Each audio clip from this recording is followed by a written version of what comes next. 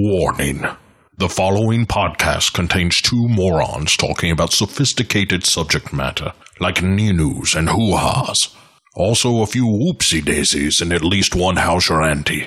If you don't have a strong stomach, you know where the door is. Right.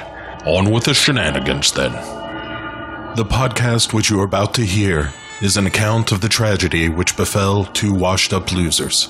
In particular, Court Psyops and his immature co-host, Matt. It was all the more tragic in that they were uncultured morons. But had they lived very, very full lives, they could not have expected, nor would they have wished to see as much of the mad and macabre as they were to see each week. For them, an idiotic podcast show became a nightmare. The events of each week were to lead to the discovery of one of the most bizarre crimes in the annals of American history, Cinema Psyops, with Court and Matt.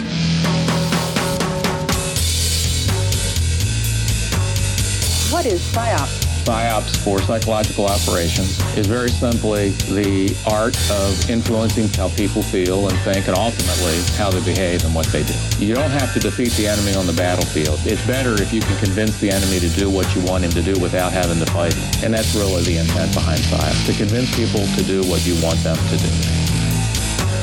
So how does PSYOPs fit into what's happening now? The 2 points I'd like to make with you and the audience is that, first and foremost, PSYOPs save lives. The second thing I'd like to say, a lot of people have misconception about PSYOPs. They think it's something deviant and brainwashing.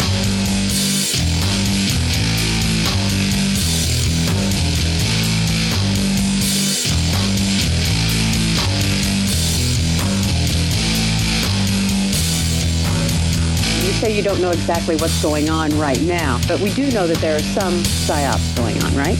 Ma'am, I don't know. Cinema Psyops. And I believe with all of my heart that it is a contributing factor to our juvenile delinquency of today. Why I believe that is because I know how it feels. I know what it does to you. Cinema Psyops. They think it's something deviant and brainwashing.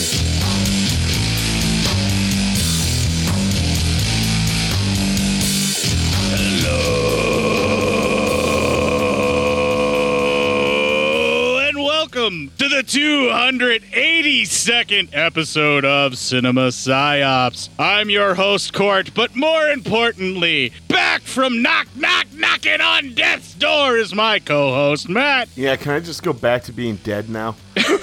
He's dead now, and he's left me in charge. That's right. I was always in charge. Holy shit. What a time to be alive.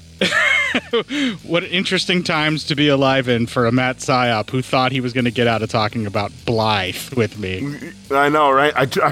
Dude, I went and got COVID to try to avoid doing this movie.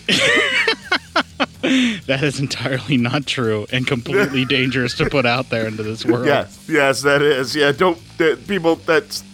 I got it on accident, like how most people get it. It was not on purpose. Yeah, he wasn't licking doorknobs. All he did was be in the proximity of family members. Trust me, I'd rather review Blythe 100 times than I fucking have COVID. Holy shit. Which, spoiler alert for everybody for the review, we actually delayed this. I offered to do the movie first on my own, and then maybe later with another guest. And you were like, no, I really want to talk about this. This is going to be a good show. We can do this. I'm like, all right, I'll wait till you're better then, and I'll just keep shifting the schedule around, which if you paid attention to the scheduling document, I definitely was shifting movies around as I was making my choices to try and fill in until you felt up to it. And last week was my decision. I was like, he's going to be feeling better, but I would rather have him be closer to fighting shape than anything else. It was good that you did that, because I don't know how good the show could have been, because I don't know how many times you go, Matt, and me go, what are we doing? Because that's kind of how that show would have gone. It would have been the sound of crickets and my frustrated sighing. Yes, exactly. All right, Matt, go ahead. What's your next point? What are we talking about again? Well, and I was very benevolent when you were like, yeah, I'll be better in a day. You know, I just need a day to rest. I'm like, no, if we don't record today, I said it to myself. I'm like, if we don't record today, you're not going to get better and I'm going to be hosed. And I was like, I'll give them tomorrow. We'll see what happens. And then when you were like, I need to do it Wednesday, I was like, no. It was not happening. I couldn't. I just every day I was like, okay, tomorrow has to be. It can't get any worse. And you don't say that with COVID because every day got a little worse. You can't even say things like, I hope it gets a little better because no, it doesn't. No, because instead it would just get a lot worse. I went a week and a half without eating anything. Well, you had no choice. It's not like you basically said, I'm not going to eat. I mean, you kept getting sick. I had no appetite whatsoever. It just went away. And then I just was throwing up twice a day, dry heaving, bile coming up. It was just the fucking worst. At least it didn't make it to your lungs because you don't have great lungs to begin with. Thankfully, I never settled into my chest. So I got real lucky on that one. When you get bad colds, though, you always tend to get them like where it migrates to your stomach. That's just where it drains down to. Because you're almost always getting queasy sick on just a regular cold, too. Yeah, when I get a cold, it tends to settle into my stomach a little bit more. Yeah, my stomach typically takes the brunt. The stomach or my tonsils, because I still have them. And the docs are like, you probably shouldn't. But now it's like a major surgery to remove them. So, that's what the docs are saying. They're like, your tonsils are going to be the first thing always hit. So that's why I almost always have a sore throat when I get a cold. And then, for some reason, it just hits my stomach. I still have my tonsils. I never got mine removed either. And it's not everybody. But once you get tonsillitis a few times, then it's over. Then you're constantly always going to get it. Yeah, I honestly don't know if I've ever even had tonsillitis because, you'd think I would have them out, but I've never had them out. So, yeah. Well, this is more the health of your co-hosts with Matt and Court. Yeah. Yeah. No, it's health. It's the healthy corner with Matt and Court. Well, and it already hit my house, and I talked about that the last couple of weeks on the show, and I was giving everybody updates on you, and I also digged on you quite a bit on both of the shows. That's shit, good. With the excuse that I know you will never listen to a show you're not on, so it doesn't matter. I mean, I don't even believe those shows exist. So you're like, no, Matt, that's not a show. No, that's not a show. Fuck that. There's nothing else going on. I can't hear the dulcet tones of my own voice. I don't give a fuck about this. I love me some me, and if I can't have me, then what the fuck's the point? Oh, brother. Yeah. So, Blythe is probably some of the more obscure shit that we've gotten on this show. There's no American trailer for it before the Blu-ray that I got from Severn as part of one of those package deals for the Italian, all the Italian movies that they did whenever they released this, and Werewolf in a Girl's Dormitory, which we've already covered, and Paganini Horror, which we've already covered. There was like a 3-pack of these that they were kind of selling together with a package of a couple other Blu-rays. And this was another one of those ones that it just came along, and I wanted Paganini Horror, and I wanted Werewolf in a Girl's Dormitory, believe it or not. And this one was a pleasant surprise, I will say. I was not expecting what I got at all, because all I saw was the title Blythe. I had no idea that the full title was Demon of Incest, because had I known that, this would have been a lot faster skyrocketed to a sooner number. we had already reviewed this 6 times. Right, because you know how I like to talk about movies with incest because of how uncomfortable it makes you. Yes, exactly. Evidenced by our clips. My God, just fucking incest already. We're just trying to prolong the amount of time that happens before we watch this brother and sister fuck. Yeah, that's all this is. And that really is all this is. Not necessarily with this film, but with that Linda and Abilene. That's what it was. That was the whole plot, was they're just prolonging the story till those two fuck. That was the whole fucking thing. But not since Linda and Abilene have we had a film this fucking sexy with this much overt incest. Yeah, it's there, staring you in the face, and they don't quite give it to you. It's a thing. Leave you hanging. It is a thing. Well, the fact that it's hanging there, but we don't actually get to see it. So actually watching the incest happen, not a thing. I mean, sort of. Yeah, it's not really a thing. But longing for it, thing, the whole, but not really. Yeah, longing for it for the entire story. It's a thing. Yeah, actually that is a thing. Actually getting delivered sex scene that is incest, not a thing. So there you go. That's our review for Blythe. We'll see you guys next week. We're done. All right, see you guys. All right, so there's no trailer for this because of how rare it is. I couldn't find a soundtrack even anywhere, and there was hardly any music in the film that didn't have sound effects or something else over top of it. So there's like one thing. There's like the opening credit music I was able to snag out of the film because the closing credits were just like, it's over, go home. That was it. Yeah. And yeah, pretty much. There's no music there for me. Everything else has like horse trotting sounds and the clopping on cobblestones, or like the sound of a wet boot getting jammed into mud. Only wetter. Yeah, only much wetter, or sometimes drier, depending upon Ben Shapiro and his wife are in the scene. Much drier, like the sound of a bone being scraped against a wooden chair. But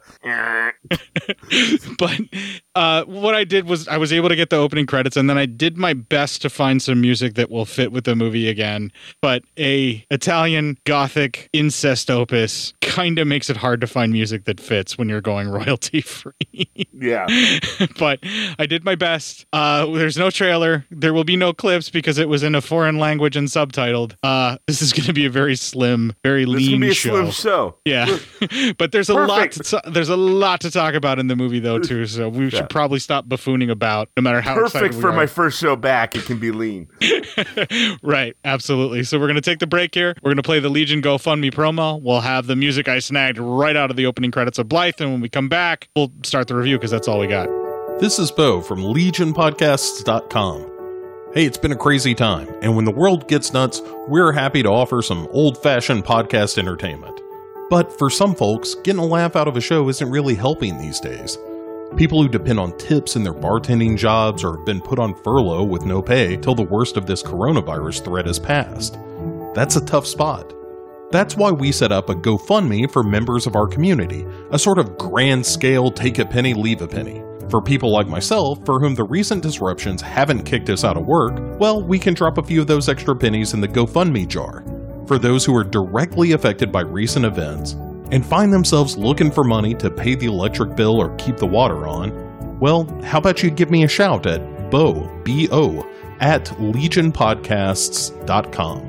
Let me know the situation and what you need, and we'll do our best to make life a little easier. And you can find links to the GoFundMe on the front page of legionpodcasts.com, on our Facebook group page, or on Twitter at Legion Podcasts, where it's the pinned tweet. For those of you who are able, thanks in advance for chipping in. And members of our community who need a hand, hey, here we are. Remember, stay safe, stay healthy, and we're all going to get through this together. Legion isn't just a name, it's who we are. Thanks for listening to all the shows here on Legion Podcasts, and we'll talk to you soon.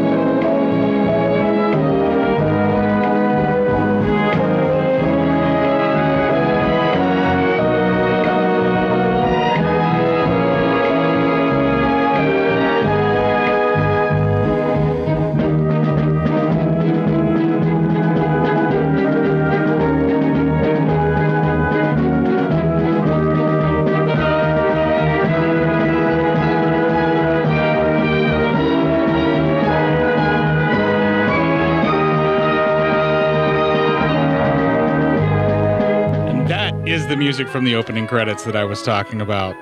There you go. That's all I got that's actually from this movie that can give you an idea of what is going on in this movie until you hear Matt's review. All right, Blythe. Demon of incest! The first 20 minutes, well, we see a couple, we open up with a couple boning, and we find out, though, that the dude and the woman boning, they're not together. He has a wife, and she seems to be a mistress of the night.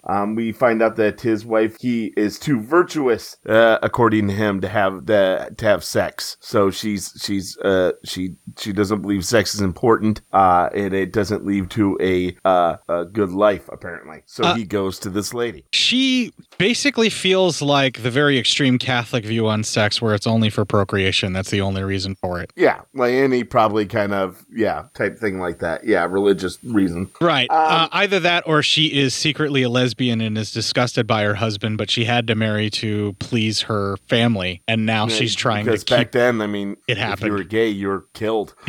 More or less. Let's face it. That could possibly be it, or maybe she just isn't interested in him and it's an arranged marriage and she's grossed out by him, but that's his excuse for banging hoes. Yes. Well, anyway, he pays and leaves, and we see he's some sort of military man or police officer or something. So I like the whole thing where he tries again, but she's like, you're out of time and I'm really exhausted. You were far too exuberant last time. And then she tells him you got to move on.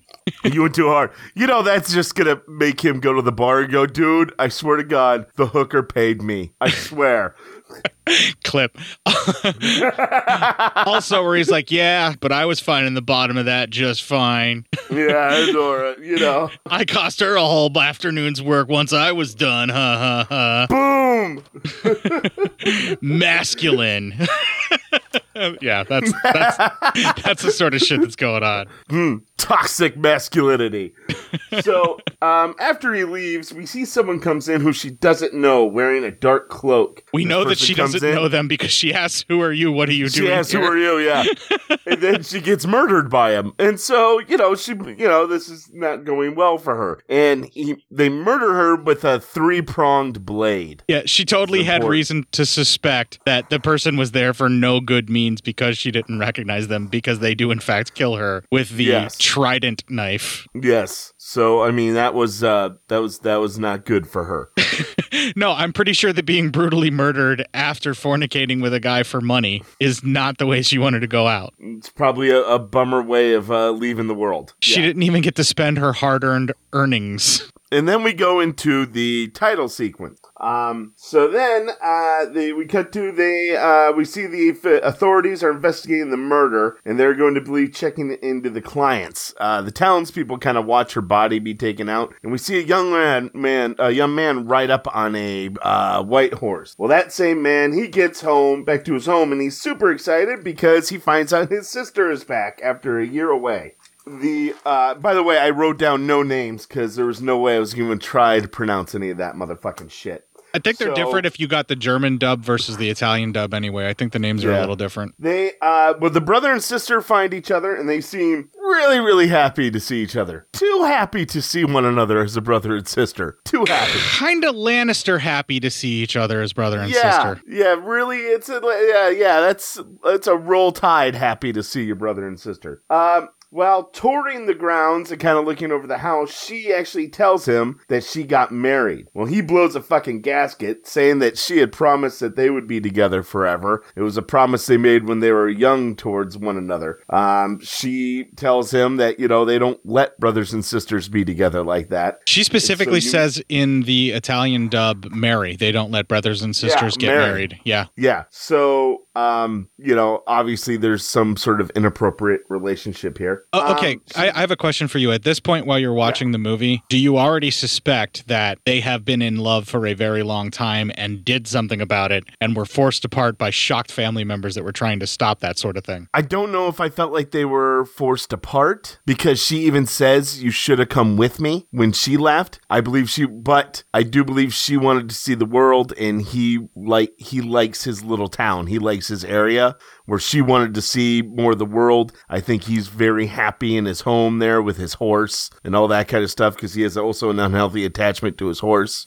So I don't feel like they were torn apart, but yes, they definitely love each other in an inappropriate manner, and they definitely did something about it. Okay, but you don't think the family members stepped in to try and separate? I don't think there was any. No, I don't think there are any family members to do that. And Okay. I think she just is probably more of an adventurer than he is, and so she wanted to see the world, and so she's like, "I'll just be gone a year," and because she tried to get him to go with her, apparently. So she even says that. Yeah, I missed that part of it because I was under the assumption that she was forced to go away because someone didn't like the fact that they were getting it on like they were getting it on. But no, you believe that they had gotten it on before this point? Like, they definitely gotten it on before. Yeah, they threw down quite extensively. Okay, good. I think so. All right. Yeah. Okay, I just wanted to make sure we're on the same page for that.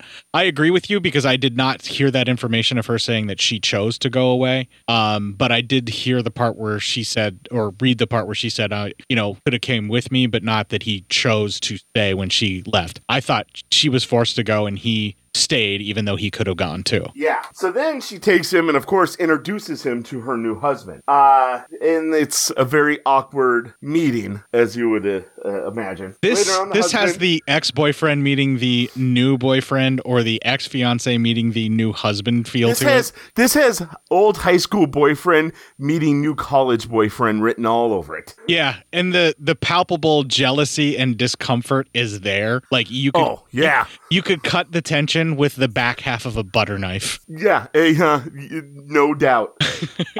Anyway, later on, the husband and the sister are together. He says, he does not seem to like him, but she says he's being crazy, of course. They have a quick kiss, and we see the bro is watching. Well, he runs inside the house, and he's kind of having memories of back when they used to bone. So they kind of had a flashback of them boning. That is them, right? That's not just... See, I was thinking that's what I thought. I thought it was them. Yeah. I was thinking that maybe it was like his fantasy world of them being together, like what, they're teasing us with the idea of have they or have they not already? Upon finishing the film, I definitely feel that they have. So I agree. On the rewatch, in this case, I'm like, this is not his fantasy. This is his fantasy / memory of when they were getting it on. Yeah, I think it was his memory. Not it wasn't, of course, happening right then, but that's a memory of something that had happened, not a fantasy of something he wanted to happen. Well, it's something that has happened, but he wants to have happen again and is fantasizing about. There you go. Yeah. It's all of it. Basically, it's just this. We're just trying to prolong the amount of time that happens before we watch this brother and sister fuck. Yeah, that's all this is. Pretty much. Yeah, that is all this is. So the sister comes in and she kind of talks to him and she says, hey, it's time for tea. And with her and her husband. So he joins and then she leaves the brother and husband to talk to try to get closer acquainted. The husband tries to connect with them about horse riding. He goes, what about hunting? And the brother's like, no, I can't stand hunting. I can't stand killing things. But they find out they're both into sword play, like swordsmanship. So fencing particularly. Yes, fencing. And they kind of have a little sparring session and they start to get way into it, but the bro gets into it more, including cornering the husband at one point and slashing all around his neck while the husband's defending himself. They keep going and the sister walks in. She tries to break it up and the brother actually cuts her arm on accident. So he runs off because he freaks out. So he runs out and he sees he runs into the stable and is hugging his horse because he has inappropriate attachments to just about every living being. Yeah, he's an odd duck. Yeah. And while he's in there, a couple is boning. It seems to be his servants. His two servants are having sex in there. He watches for a little bit and then he runs out and then that ends our first 20 minutes. So he obviously has... This horse sex is a thing. I thought it was going to be at one point when the way he was holding that horse and hugging it, I was like, uh-oh. Yeah. What's happening? Yeah, so we got 20 minutes in. Yeah. This brother and sister have clearly had some kind of carnal knowledge of each other in their more recent history before she went away. I was suspecting she was forced to go away because she was about to have a flipper baby and they didn't want any of the people in the town to know. Is that offensive to say flipper baby? Maybe. I'm not sure anymore. It's so hard to tell. If it's the product of incest, you don't blame the child, but at the same time, incest does make mutations happen, so, At the same time, again, roll tide.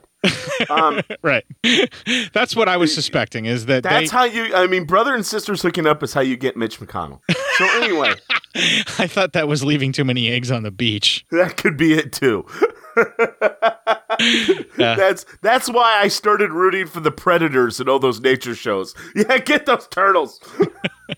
These are not of the Teenage Mutant Ninja variety. I don't care. Yeah.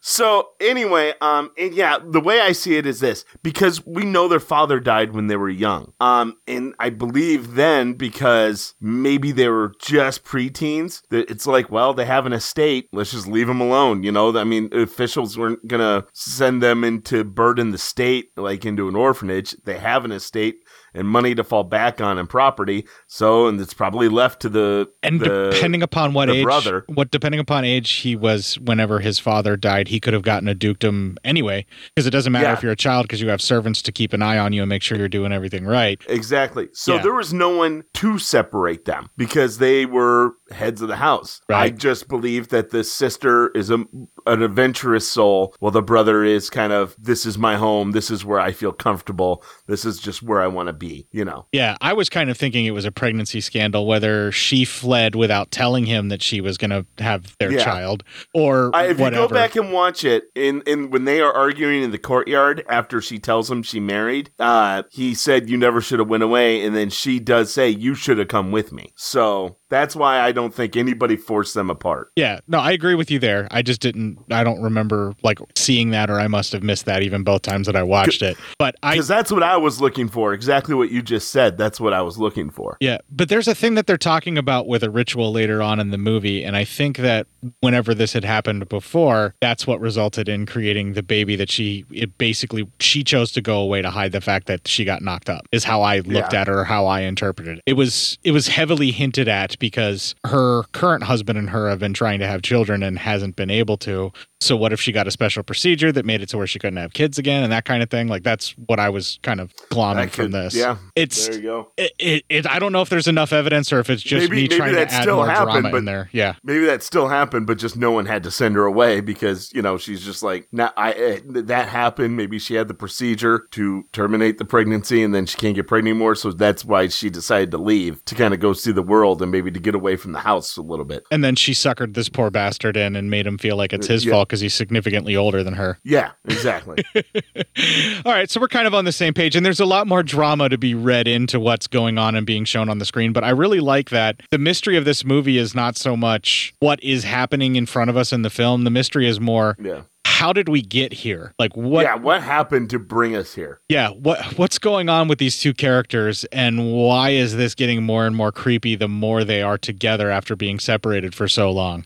Yeah, that's the story. It's not the murders and who's doing the killing. That's not the story. The real story is what the fuck is going on with this Lannister clan here. Yeah, right. Well, we start the next 20 minutes. He's outside and he's kind of trying to get his bearings, the brother, and he hears a woman's laugh. He runs back into the house, into his room, and there's that woman from the stable. She's in his bed naked. Well, they start making out for a bit, and it looks like they're gonna bone, but he can't do it, and he stops. She asks if what they say about him is true. That's all she asks, so that can infer so many things. He freaks out, and he roughs her up a bit and calls her a slut, and then he leaves.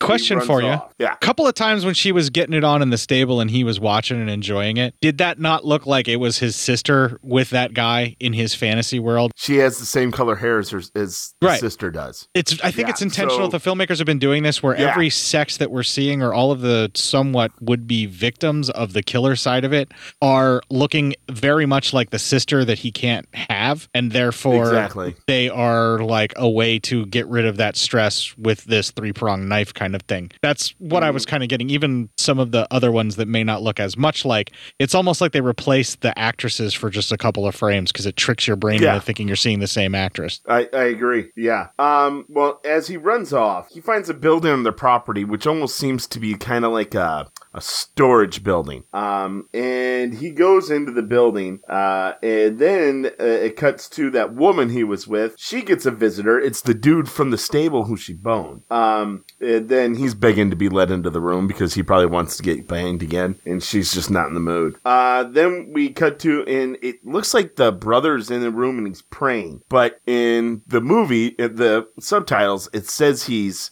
reciting reciting a spell. Yeah, reciting a spell is kind of a prayer. Depends upon your god. It is. Anyway, Same he thing. is in a sense, he is praying. And then we go back to the lady. She's asleep, and then she's woken up, and we see a person in a dark cloak, and she is killed by this person, again with the 3-pronged knife. But then her body is dragged away, and we cut to the next day. The authorities are talking about it, and they say she was dragged into a park. So she was dragged away from where she was killed. There's some but- decent detective work with these old-timey cop guys, Yeah. too, where they're like, well, there was no blood pulled up where she was left. She was clearly dropped there, which means that the killer was not concerned with getting caught, just No. needed to get the body gone from wherever it was. Yeah, and then it almost looks like in this town the judge also runs investigations, because that's almost the main investigators, the judge.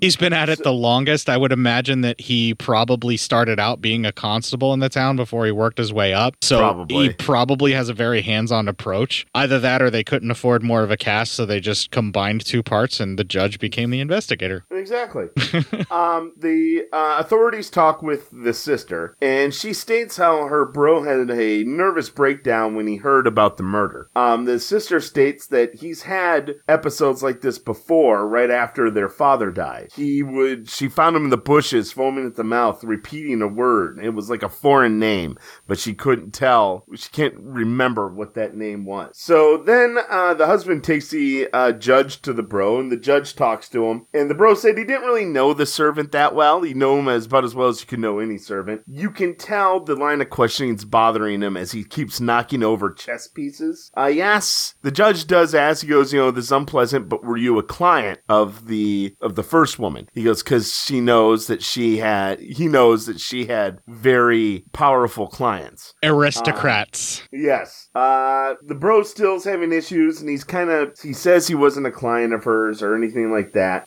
He said there's one other person who you could check, and that's the young man who works on the property. He goes, but he's almost positive and sure of his innocence. So the judge thanks him for his time, and he leaves. So, obviously you can tell the bro's having problems. I don't think the judge is really noticing it, though, because I think the judge is like, well, he's a duke. What the fuck am I going to do? Yeah, he's definitely got that whole aristocrat protection where he's told that the judge is told that the guy is upset about the murder. It's the murder itself that's upset him. So asking him a bunch of questions in lieu of the murder is going to just upset him worse. So the judge is letting it slide. Yeah. Because of the whole aristocrat protection thing, Yeah. He's a person above suspicion until there is no other, Until it's just totally clear that you need to suspicion him. He is suspicious. Yeah, that he is definitely the one doing it. Until he's caught red-handed, essentially, he is a he's citizen acting above pretty suspicion. he's acting pretty fucking sus right now. So Right. For the casual moviegoer, it really only takes the first murder before you know what's going on when it comes to who's doing the killing. That's not the problem. It's what drove that killer to do what they're doing. That's the thing that we're trying to figure out, and that's the story we're being told. Yeah. So then the authorities look through this other guy's stuff, and they find blood on his clothes, and they take him away. So now everyone thinks they may have found the murderer.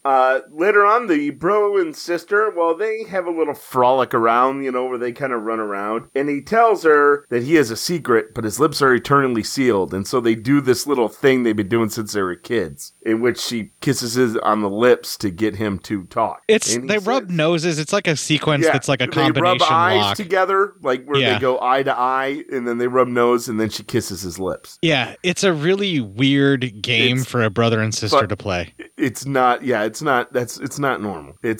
That's not normal. No, it's okay if, say, the two of you are not related and or are still consenting adults, and that's none of my business. I just don't want to see it. I mean, I'm having a hurdle to get over with watching incest happen when it's not in a movie, and that's only because I want to creep you out that I keep watching these movies. Yeah, right. Okay. So he does say, though, he doesn't tell her what's exactly going on, but he says he's losing control and he needs her help. And that ends that 20 minutes. So he's pretty much all but coming out and telling her, hey, listen, I'm killing people and I can't stop myself. Clip. Yeah, clip.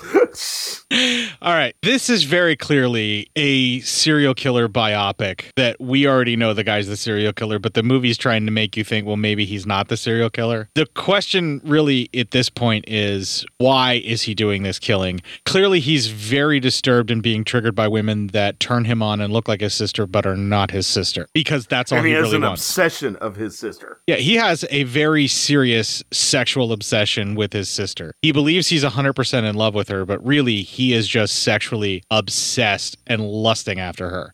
This is not like a healthy, loving relationship that also happens to involve some type of consensual sex. This is a dark obsession that just so happens to be his sister. Like, it doesn't matter who she is. It's just a dark obsession that he has. It just so happens that it is his sister. Like, that's the kind of angle I'm taking with this as to why this is more disturbing. This isn't a brother and sister who were left alone on a farm and decided to enjoy each other's bodies one day and decided there was nothing wrong with that. No, they're left alone in a castle and decide to enjoy one each other's bodies one day. Did they, or did he rape his sister and she just loves him enough to forgive him? Like, oof. I mean, yeah, see, that's a question, but she has some sort of feelings for him too that are appropriate. It's not just on his side. Well, she loves him, yes, but I do not feel that her sexual desires extend to him. I feel like she loves him enough to take one for the team. Again, and the only reason I argue that is because when she was really mad that he didn't come with her on her trip. I really think the inappropriate relationship goes both ways. I think he's much more obsessed than she is, but I believe she fed into it. I believe they had a romantic love relationship that wasn't forced on anybody. It's something that happened between those two. They are very much two Lannisters. They're Lannisters.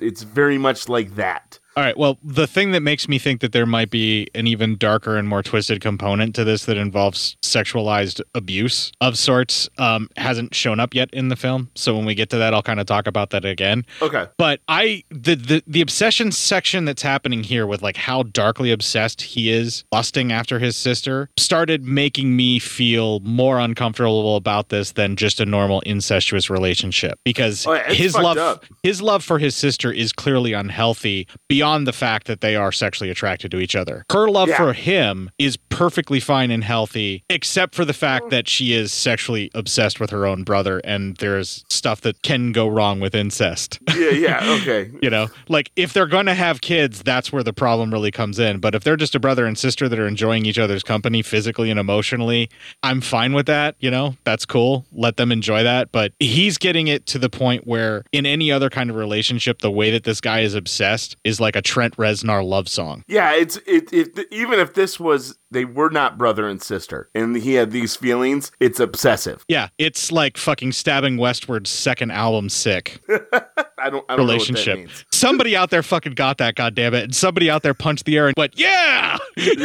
Somebody. There has to be somebody.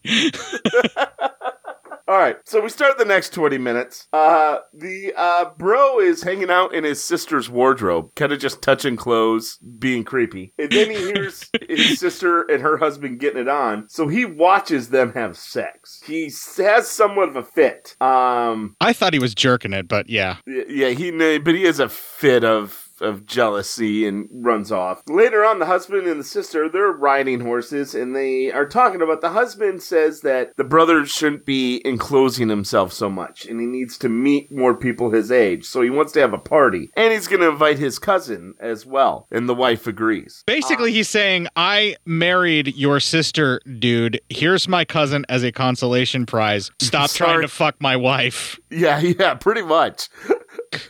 That's literally what this guy's saying. He's like, look, I know you guys were into some freaky shit.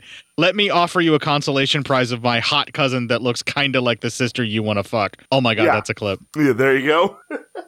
So we get to the party time, and the cousin gets there, and she is indeed beautiful. And looks an awful lot like a blonde version of our main actress. Yeah, and the bro is actually very interested in her, and they are talking with one another, and then the bro looks up, and the sister is just staring them down while he's trying to have this conversation and he's flirting with the cousin.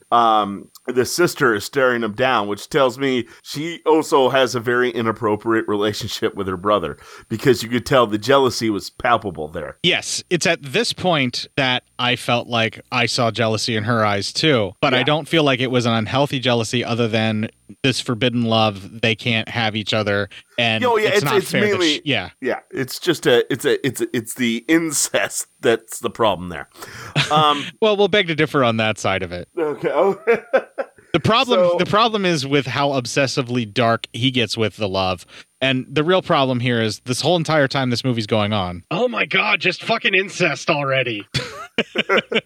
It's just not going to happen, Court. I know. So, anyway, the husband is meeting with investigators at this point, and they bring in a priest. And the priest says the crimes are being done by the demon Blythe. Right as he says that, the sister enters the room. She hears it, and she remembers that name. The priest then talks about how he knows demons, and that Blythe has the face of an angel, and he kills using a 3-bladed knife. That night, the sister is having nightmares, and she and the husband both wake up. And she says the name Blythe is the name that she had heard before, and she said she heard it because her brother that's the word her brother would say over and over again while he would have his fits. After the father died. It's very important to note that these fits started after the father died. Yeah. The husband checks out a book about Blythe, and he asks the priest how you would go about calling for a demon. And the priest shows him the spells. Stuff that the brother has maybe into. They actually, while he's going over that, they actually show the brother doing the things that are being described when he reads that book. Like it's literally like, as he's saying, first you pour the cup of blood upon the altar. The brother's like, 1 cup of blood poured upon the altar. Like it's like we're getting an ingredients on how to demon summon, and the brother is doing it as the husband is reading it out. It's pretty a cool sequence, actually. Yeah, it's pretty fucking neat.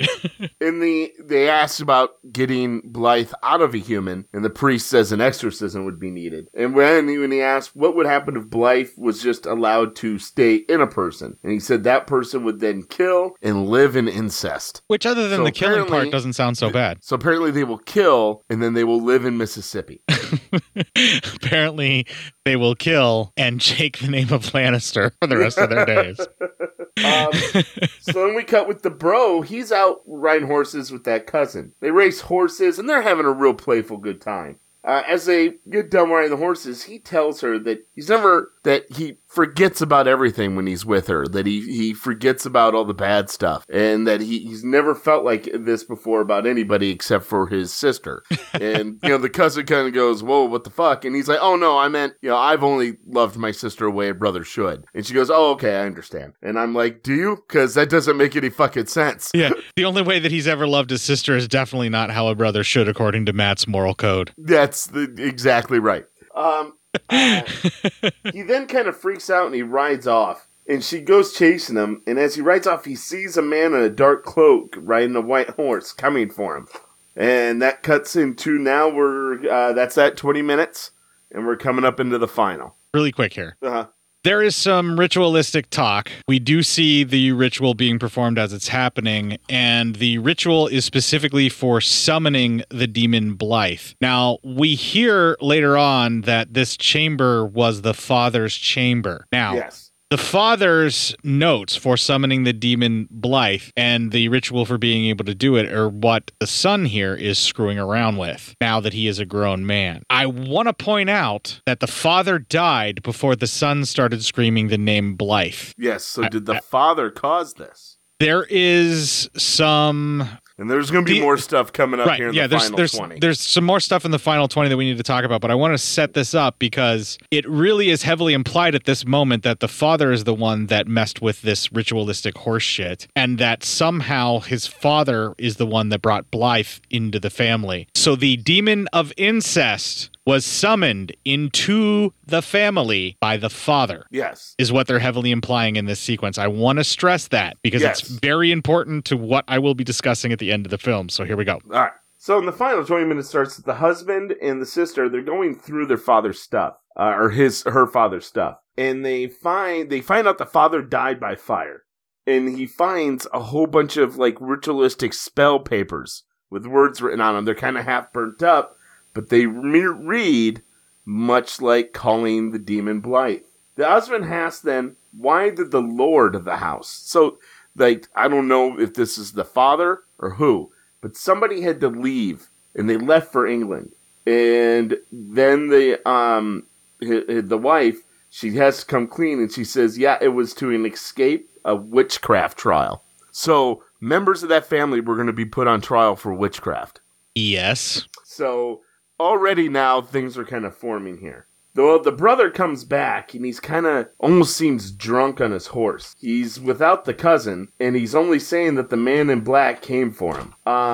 The bro is obviously in a state, and he keeps talking about the man in the black cape. The husband keeps asking where his cousin is, because he's getting concerned. And the brother's just too delirious, speaking gibberish about riding his horse to be useful to anybody. He's also talking about how someone came up and rode up to him repeatedly. Yes, the man in black cape came up to him. The town forms a search party, and they're looking around, and the search party finds her. She is the cousin. She is dead with the 3-blade cut on her neck. The judge decides that they're all, while they're figuring things out, the judge decides they're going to let the brother, because of his state, stay in the house, but under heavy guard. But he has to interrogate him now. The sister asks that maybe they still wait, but he says they cannot, and he goes to interrogate him. Now your aristocraticness has reached its limit. For this judge, apparently. Well, the husband kind of goes on the deck, and he overhears the judge talking to a group of soldiers or policemen that the brother's missing, and they need to go find him. So a whole posse gets together and heads out. The husband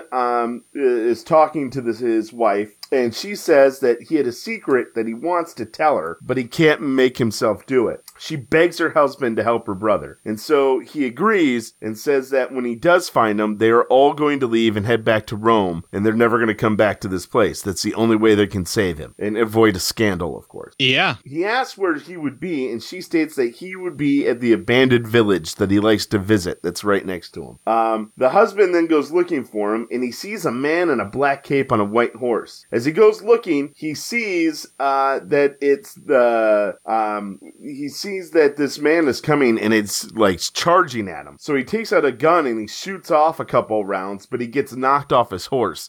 Did that kill him? I believe so, because we don't really see him alive after that, do we? Yeah, we don't see him again. I just didn't know maybe he got knocked out. I'm pretty sure that he was murdered, yeah. Yeah. So the bro comes back home, and he's all in black garb.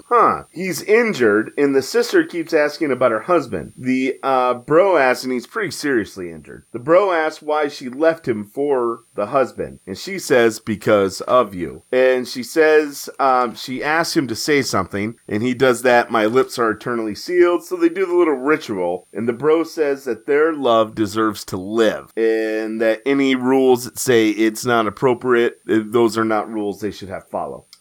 So then they start making out, and everything goes so weird. We see with naked women, we see visions of the murders that happened. And the bro gets up and he sees Blythe coming for him from a mirror. So he grabs a sword and said, this time the victim was his sister and Blythe went too far. So are we to assume then he just murdered his sister? No, I don't believe he murdered his sister. I believe Blythe was coming to tell him to kill his sister. He was getting that drive because his drive all along was, I can't get my sister, so yeah. Clip. But his drive is because he can't fuck his sister. He's been killing the women that remind him of his sister to relieve that pressure, if you will.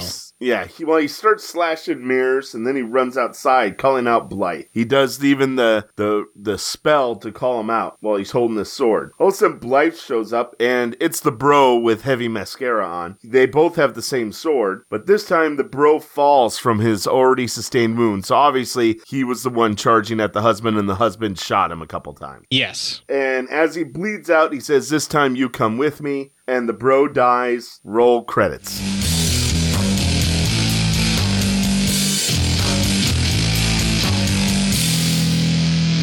All right. Now, there was a point in some of this where the brother talks to the sister about an unbelievable pressure that is building up in him, and if they can just do the ritual again together, it will be okay. Yeah. The ritual that he is discussing is a ritual that summons Blythe that has to, in some way, involve incest. I feel as though their father was the one who was summoning Bly, and I believe he was sexually abusing his children and or watching them fuck as part of this quote-unquote ritual. I think they were the victims of ritual sexual abuse because of their father. But he didn't count on the fact that they would fall in love with each other and or remember what was happening. And therefore, they have this drive to always have sex because of the abuse, because that's how they relate to each other. That's how they feel that they're in love, because they were forced into this together as brother and sister from the father. So the whole demon of incest or ritualistic thing, I think, is just a way of telling a story of these kids were sexually abused by their father,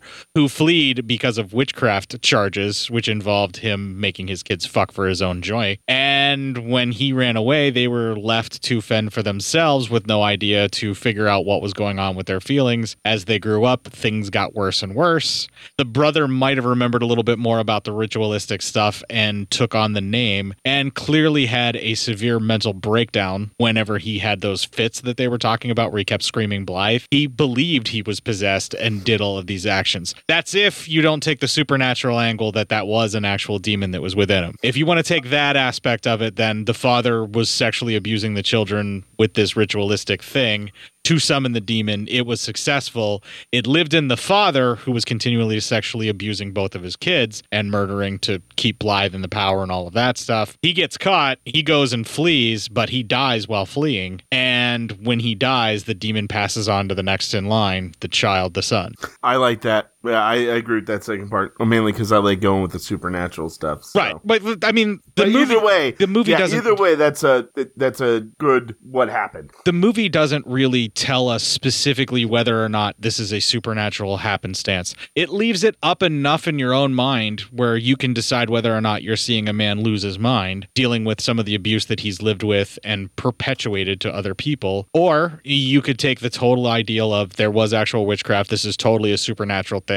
He really was a haunted man, and the possession was passed on to him because it is a demon of incest, so therefore it must follow a family line, I'm assuming, because that would make sense. And the father is the one who originally summoned him by making his kids fuck for this ritual, which is sexual abuse no matter how you put it, because they were probably more than likely too young to even consent to this sort of thing, and were more than likely forced. I'm assuming that the family that fled is the same one who died. I think he died on the road trying to get away. Probably, yeah. I think he was going to be on trial for witchcraft, so he's going to leave for England and then probably die in a fire someplace. Yeah, he probably got pad-footed and burned alive. Yeah.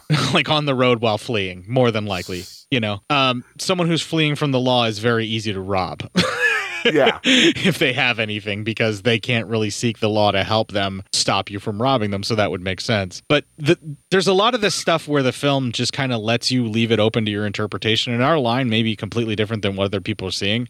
But we definitely line up on the ritualistic sexual abuse. Whether or not actual supernatural stuff is where we defer. But my interpretation but the father definitely abused his children. Yeah. Yes. Okay. And so if you want to go the supernatural route, actual demon possession passed down to the son, and he decided to let it die with him because he didn't actually give it to the sister where they would make a kid and keep this going, or whatever it's going to be. He decided not to live in incest or whatever. The reason that I don't think it's a demon side, and the reason why I lean more towards it's his own mental state, is because if he was truly demon possessed, he would be living in incest with his sister, and the demon wouldn't want to take the sister too. The reason I think it's supernatural is because Blythe looked just like the brother, but with the heavy eyeshadow, and that's always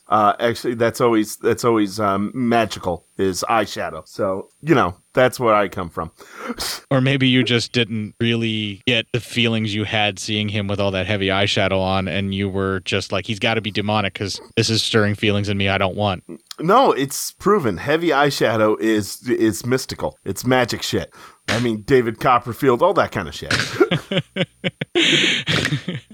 All right, well, okay. So heavy eyeshadow is evidence of magical power and demonic possession? Correct. Yes. So the smoky eye look is therefore evil? Yes. If you go for the smoky look, it's evil. You are opening the door to the devil. All right, so as long as it's maybe not even the devil, but at least the mystics. As long as it's not demon possession, incest is okay then? No, that's still bad. Right, so two consenting adults can't do what they want to do just because they're brother and sister? Correct. Sorry. What if they don't have any kids? What if it's just like one time and nothing results from it? No, it's still wrong. It's wrong. I mean, wrong to me. I wouldn't do it, but that doesn't mean I'm going to tell somebody else they can't do it. As long as it's consenting, I guess it's okay. I don't know, man. No, it's not cool. Listen, we're not running a Lannister camp out here, all right? Yeah, well, demon possession is the real villain in this film, Matt. There you go. That's true. A very interesting film, extremely thought-provoking. You and I have both watched it at least 3 times now, and every time I watch it, I kind of take a little bit more different line on what it is that I think I'm seeing. It wasn't until the 3rd time I watched it that I was like, they were the victims of ritual abuse from the father, because I heard him specifically say to the sister he had something about a buildup of pressure and needed the ritual again, which was code for them fucking, I'm sure. I'm sure you're right. Yeah. Very interesting film. What a shock and a surprise for just being one of those films that I was like, I'd never even heard of before. And I'm so glad it's found its way into my collection the way that it did. What a wonderful, happy surprise. Yeah, total happy surprise. Yeah, it was a good movie. makes you wonder. Yeah, it really got my juices flowing and my thoughts provoked. And there was a whole shit ton of thank you movies and a oh God, no movie don't. Yeah. And blood spattered boobs everywhere. So yes, awesome. Yeah, of course you're into that. Yeah, consensual blood spattered boobs are good. Yeah, there you go. I don't know. Okay. It's possible. Just don't try to think about it too much or you'll just get even more creeped out. All right. All right. So with that, we're going to take another break here. We're going to play the Geek Radio Daily promo. We're going to have a little bit more music that fits along with the movie's gothic style. And when we come back, we're going to do some PSYOP news with Matt back in the house. Are you having trouble keeping up with the ebbs and flows of modern geekery? Is the real world holding you back from knowing what is happening in the geeky world? To answer these and other personal problems brought in by your friends, gaming group, and loved ones, Geek Radio Daily presents daily informational sessions brought to you by the wonderful Billy Flynn, the Flynnstress, and podcasting's Rich Sigfred. They contain such helpful segments as history, geek birthdays, box office results, the latest in DVD and Blu-ray, video game and comic releases. Why, they also have a Sweekly show hosted by the wonderful Billy Flynn and the Flynnstress, which includes interviews and commentary. And to make sure you are informed, Geek Radio Daily also provides you with your daily dose of geek news to make sure you know more than that jerk know-it-all Steve. Visit us at geekradiodaily.com. That's right, Geek Radio Daily. All the geek without the weight. Now available in fine Corinthian leather.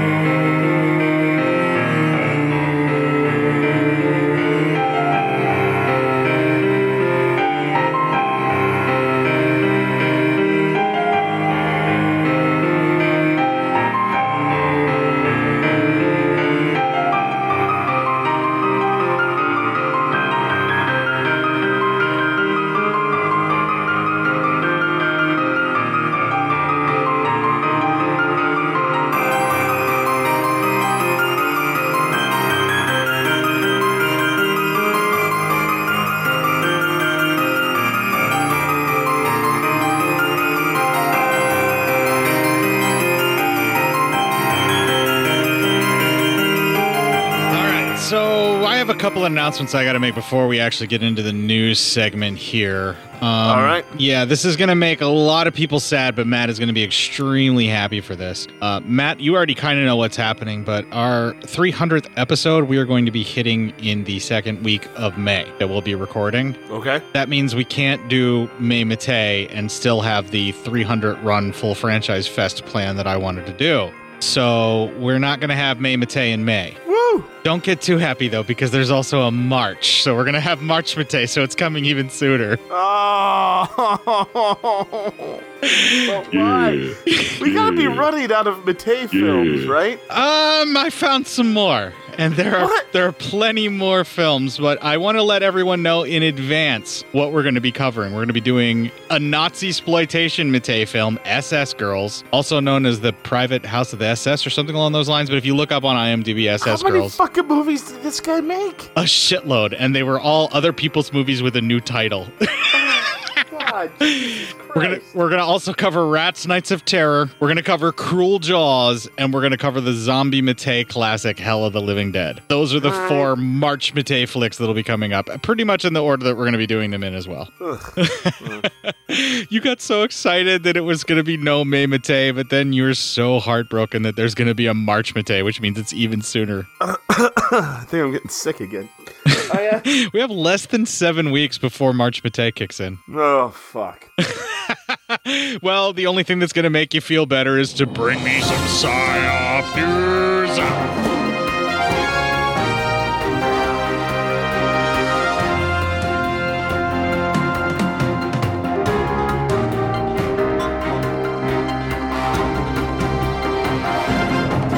This one comes from Ken. That's our boy Ken from Rhode Island. Boy Ken from Rhode Island. Main man with chainsaw steals McDonald's meal and chases manager in parking lot. This is like Traces of Death fucked a porno.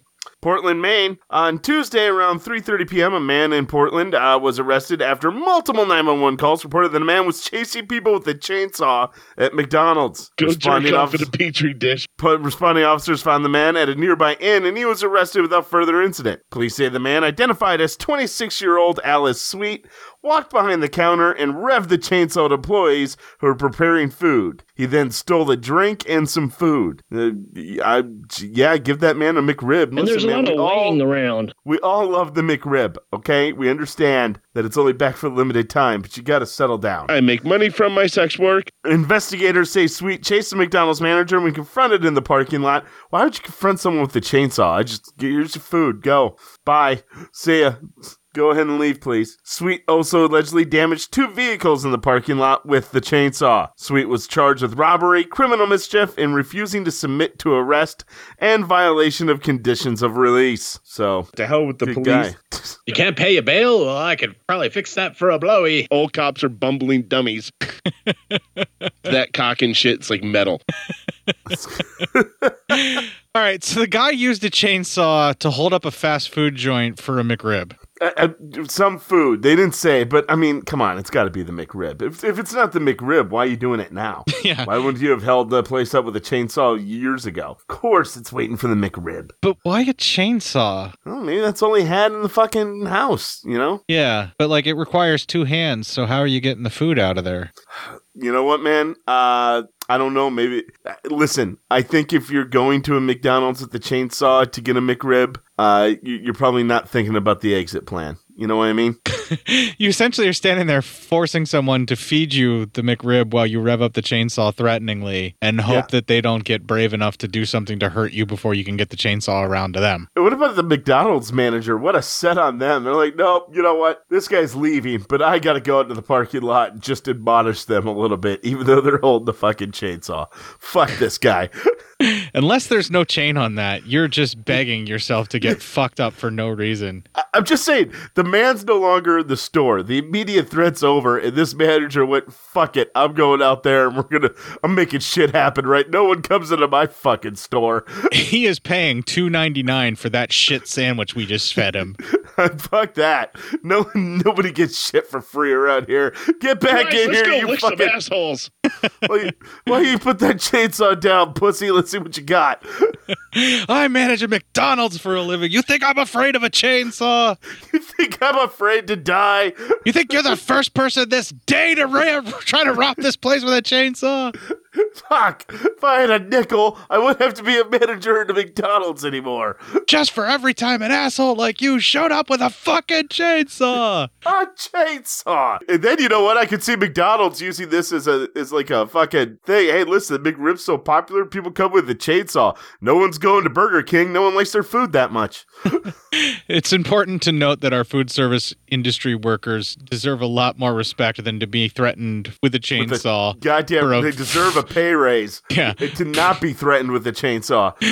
Right. They'd be treated with the respect that every human being deserves. Right. Whether or not you're going in there with a shitty attitude or a chainsaw, you're still the asshole. Yeah, you're still the asshole.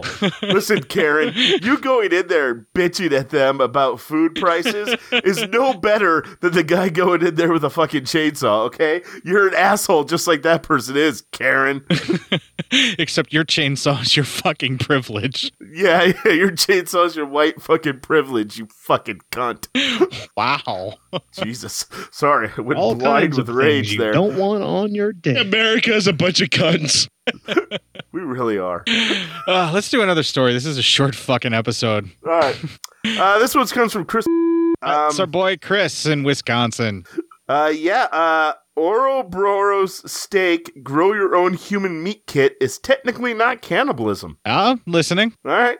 A group of American scientists and designers had developed a concept for grow your own steak kit using human cells and blood to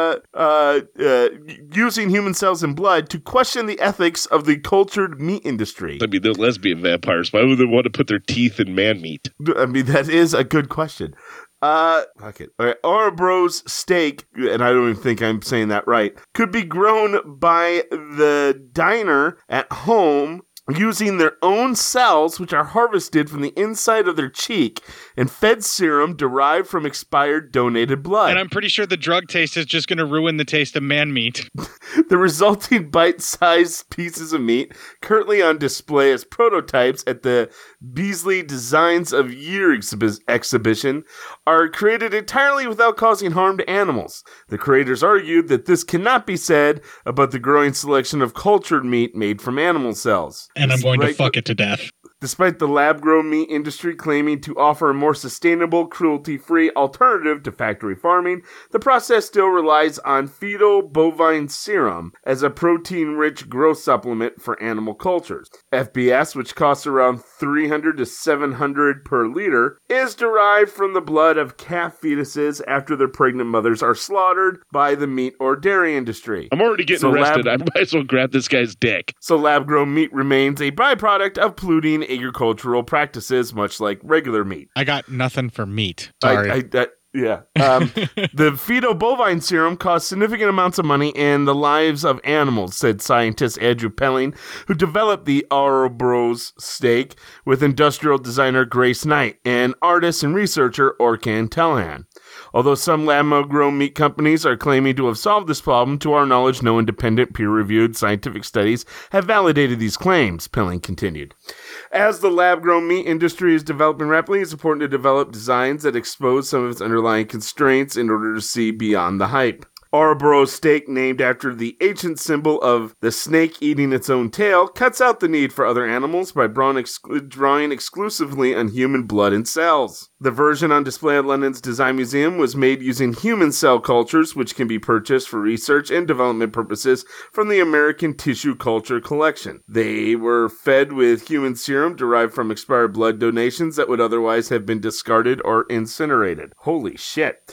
Amuse-bouche size steaks were preserved in resin and laid out on a plate, complete with placemat silverware, as a tongue-in-cheek nod to the American diner culture. As part of the do-it-yourself kit, the team envisions users collecting cells on the inside of their own cheek, using a cotton swab and depositing them into pre-grown scaffolds made from mushroom mycelium. Fuck, this is science. For around 3 months, these are stored in a warm environment, such as a low-temperature oven, and fed with human serum until steak is fully grown. Expired human blood is a waste material in the medical system and is cheaper and more sustainable than FBS, but culturally less accepted. People think that eating oneself is cannibalism, which technically this is not, said Knight. Our design is scientifically and economically feasible, but also ironic in many ways, Telhan added. We are not promoting eating ourselves as a realistic solution that will fix humans' protein needs. We rather ask a question: what would be the sacrifices we need to make to be able to keep consuming meat at the pace that we are? in the future who will be able to afford animal meat and who will have no other option other than culturing meat from themselves. Although no lab-grown meat has so far approved for sale in any part of the world, the market is estimated to be worth about $206 million and expected to grow to $527 million by 2025, largely due to increasing environmental and ethical concerns of mass rearing of livestock for human consumption. So there you go. Apparently it's not, even though you're eating human. It's technically cannibalism, but it's technically not because it's growing meat based on those cells. But if it's human meat that it's growing and technically it's your meat then. Yeah, but if either way, it's like auto-cannibalism in that case. But like either way, if it has the basic cell structure and components of human meat, when you eat it, that's your body's going to reject that. We're actually built to be like incapable of eating other humans. It's a slog to be able to force your digestive system to adjust to that. It's aberrant in every way, biologically speaking, to eat your own kind. You know, like we're not built to be able to digest it easily. Like cannibals have a problem whenever they actually try to consume other people. It's not something that can be easily done. And so scientifically, your body's gonna fight against it and reject it. Say that's a no for me. Yeah, it does happen. You have to train your body to be able to actually live on other people. You know, it's a thing that has actually sounds like you've done a fair bit of research on this, court psyop. So what are you, a cop? No, I mean, old cops are bumbling dummies. Right. What I'm getting at here is, if that's the case, what they're trying to sell here better be different enough from a human being. Otherwise, all they're doing is trying to make people eat something that's going to just make them sick in the long run anyway. And that makes them absolutely no better than the fast food industry and their fucking McRib. Yeah. Which might be human meat. We're not exactly sure. No, it's like 97% circus animal, which is human meat. 97% circus animal, 3% filler. Which is 97% circus animal and 3% filler. Yeah. It's like meat filler circus animal inception in the McRib. Yeah. That's why then they put a chemical in it that makes you crave it fortnightly. No, that's the Colonel with his wee beady eyes and the chicken. Wee beady eyes. We're fucking delirious and you're all COVID brained. I'm gonna cut this off. We need to get you back up to a better fighting shape before we try and do this kind of shit. I'm almost there. I'm almost back, guys. I'm almost 100%. Our bits are withering on the vine faster than human meat in a lab-grown incident. Listen, man, just take a few cells out of your cheek and it's the same thing. It's like almost as good as eating a cow, only not at all. Yeah. And with that, folks, we're going to take the final break here. We're going to play the Ending Legion promo. We're going to have a little bit more music that fits in with the gothic atmosphere of Blythe, Demon of Incest. And when we come back, we will close out this weird-as-fuck show. If you enjoyed this show, then make sure you check out the other great shows on the Legion Podcast Network, like Cinema Psyops, Cinema Beef, Devour the Podcast, Duncan and Bo Come Correct, Exploding Heads Horror Movie Podcast, Friday the 13th, Get Slayed, The Helming Power Hour, Hello, This is the Doom Show, Hero Ghost Show, Kill the Cast, Underwater Kaiju from Outer Space, Jerry Hates Action, Legion After Dark, Mental Health, Obsessive Cinema, Discourse, Pick Six Movies, the podcast by The Cemetery, the podcast on Haunted Hill, the Psychosemantic Podcast, Rick Radio, House of Wax, Dude Looks Like the 80s, Rabbit and Red Radio, the Shadecast, Short Bus Cinema, Two Drink Minimum Commentaries, the VD Clinic, Who Will Survive Horror Podcast, and Witch vs. the Doomsday Clock. With such a wide spread of shows, there is guaranteed to be a niche for you to fall in love with. Horror, politics, movies, books, sex, music, commentaries, health, video games, kaiju, action, news, comedy, and opinions that would most likely get you killed in some parts of the world. We are proud to bring you some of the best podcasting in the world. Check us out at www.legionpodcast.com, iTunes, Spotify, Stitcher, YouTube, and any other dark corner of the internet where podcasts can be found.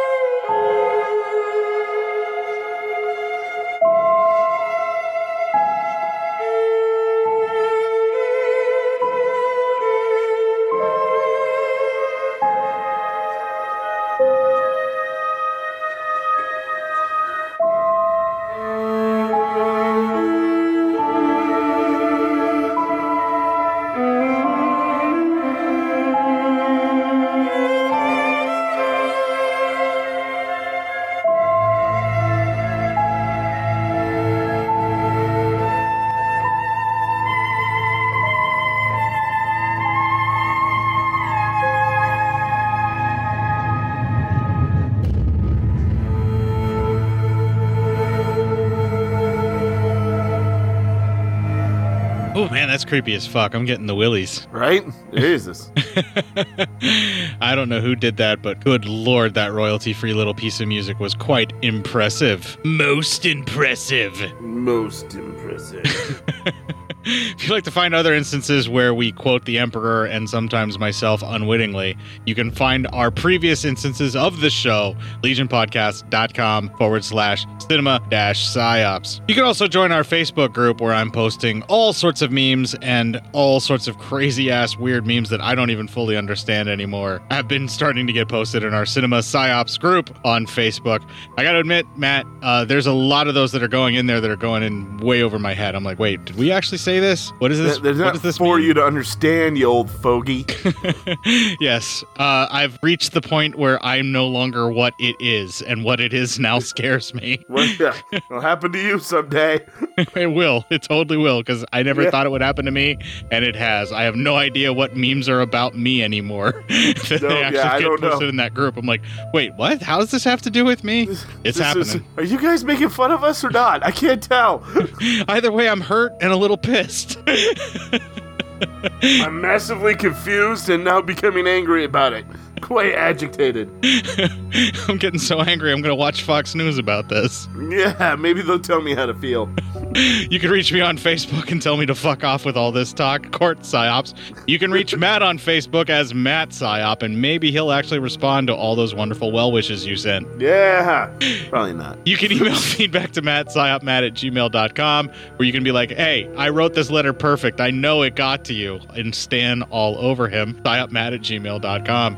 You can email feedback to Court, cinemapsyopscourt@gmail.com. Let them know that Eminem's no longer cool, and this is why you're no longer with it. And that's why what it is scares you. cinemapsyopscourt@gmail.com. Oh, man, I'm so nervous around things I don't know about. You can tweet a couple of tweets to a couple of twats on the porn bot-filled shitfest that is Twitter. I'm at Court_Psyop, and he is at PsyopMatt. Seriously, Matt? Just, start following porn bots. It's awesome. Twitter's awesome again. Is it awesome when you just follow porn bots? Yeah, and I block all people that promote tweets. It's become so much more enjoyable. I mean, yeah, that sounds like a great time. I'm also still having a great time on the Instagram where I am cinema_psyops, where I'm following all the alt models and the various folks driving it to don't you even fucking say the word OnlyFans or you'll get Zucker fucked. Yeah. On Instagram. Matt, it's great to have you back at the show, even though we're rusty as fuck and we need to get our game faces back on, but we got plenty of time to do that before we even hit March Mattei. Yes, we do. Yeah. And the whole year's planned out. The whole year is loaded up in the drives and ready to go, guys. We just have to get our noses to the grindstone to bring you a show every fucking week from here on out. All right. And Matt's going to do his damnedest to be back into fighting shape by next week for you guys. Yes, a little bit less COVID brain. So what I would suggest is that everyone develop their own training montage for next week, kick the fuck out of it, and make it your bitch.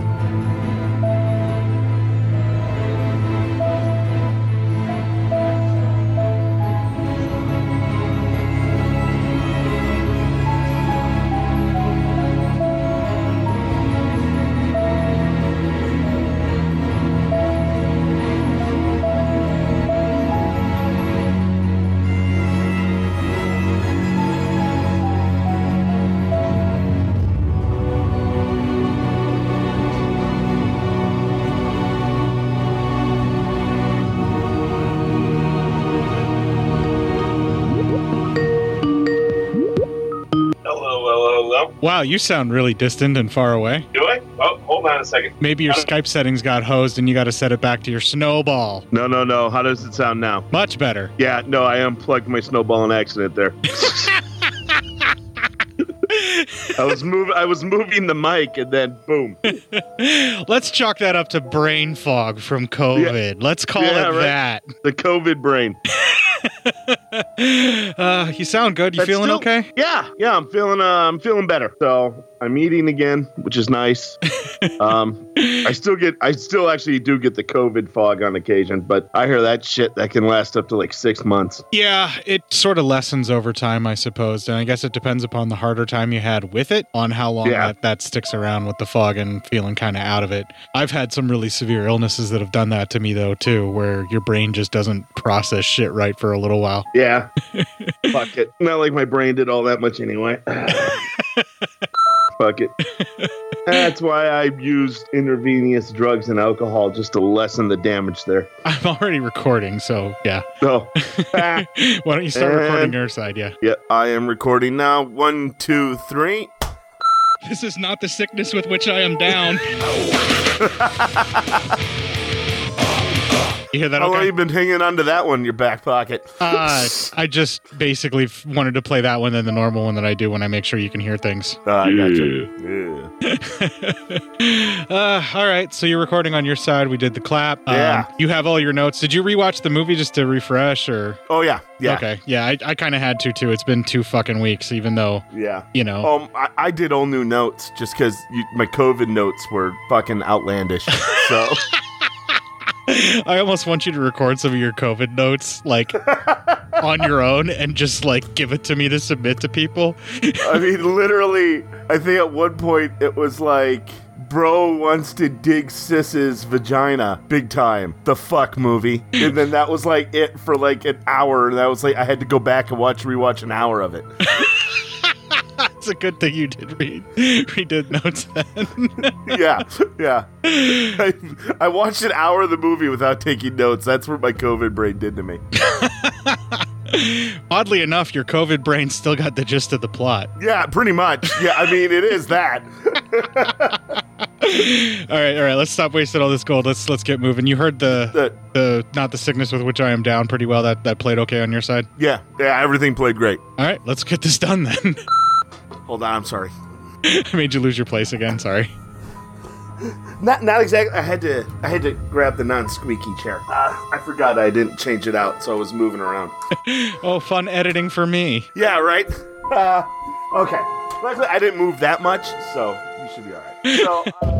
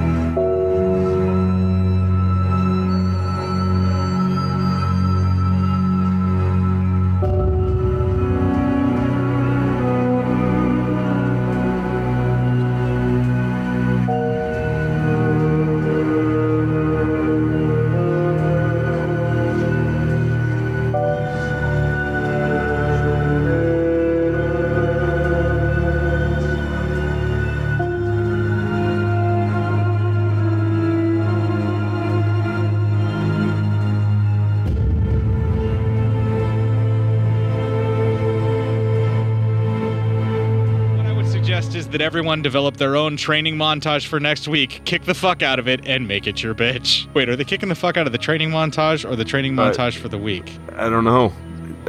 Dude, I fucking lost you halfway through that. Oh shit, that made no sense. Fuck it doesn't matter. We're done. Alright, fuck it. We don't make any sense anyway. When did Cinema Psyops ever need to make sense? That's just never, that's not a thing. It's never been a thing. I closed that window. I can't bring that up now. I can't play I've stopped recording on my side.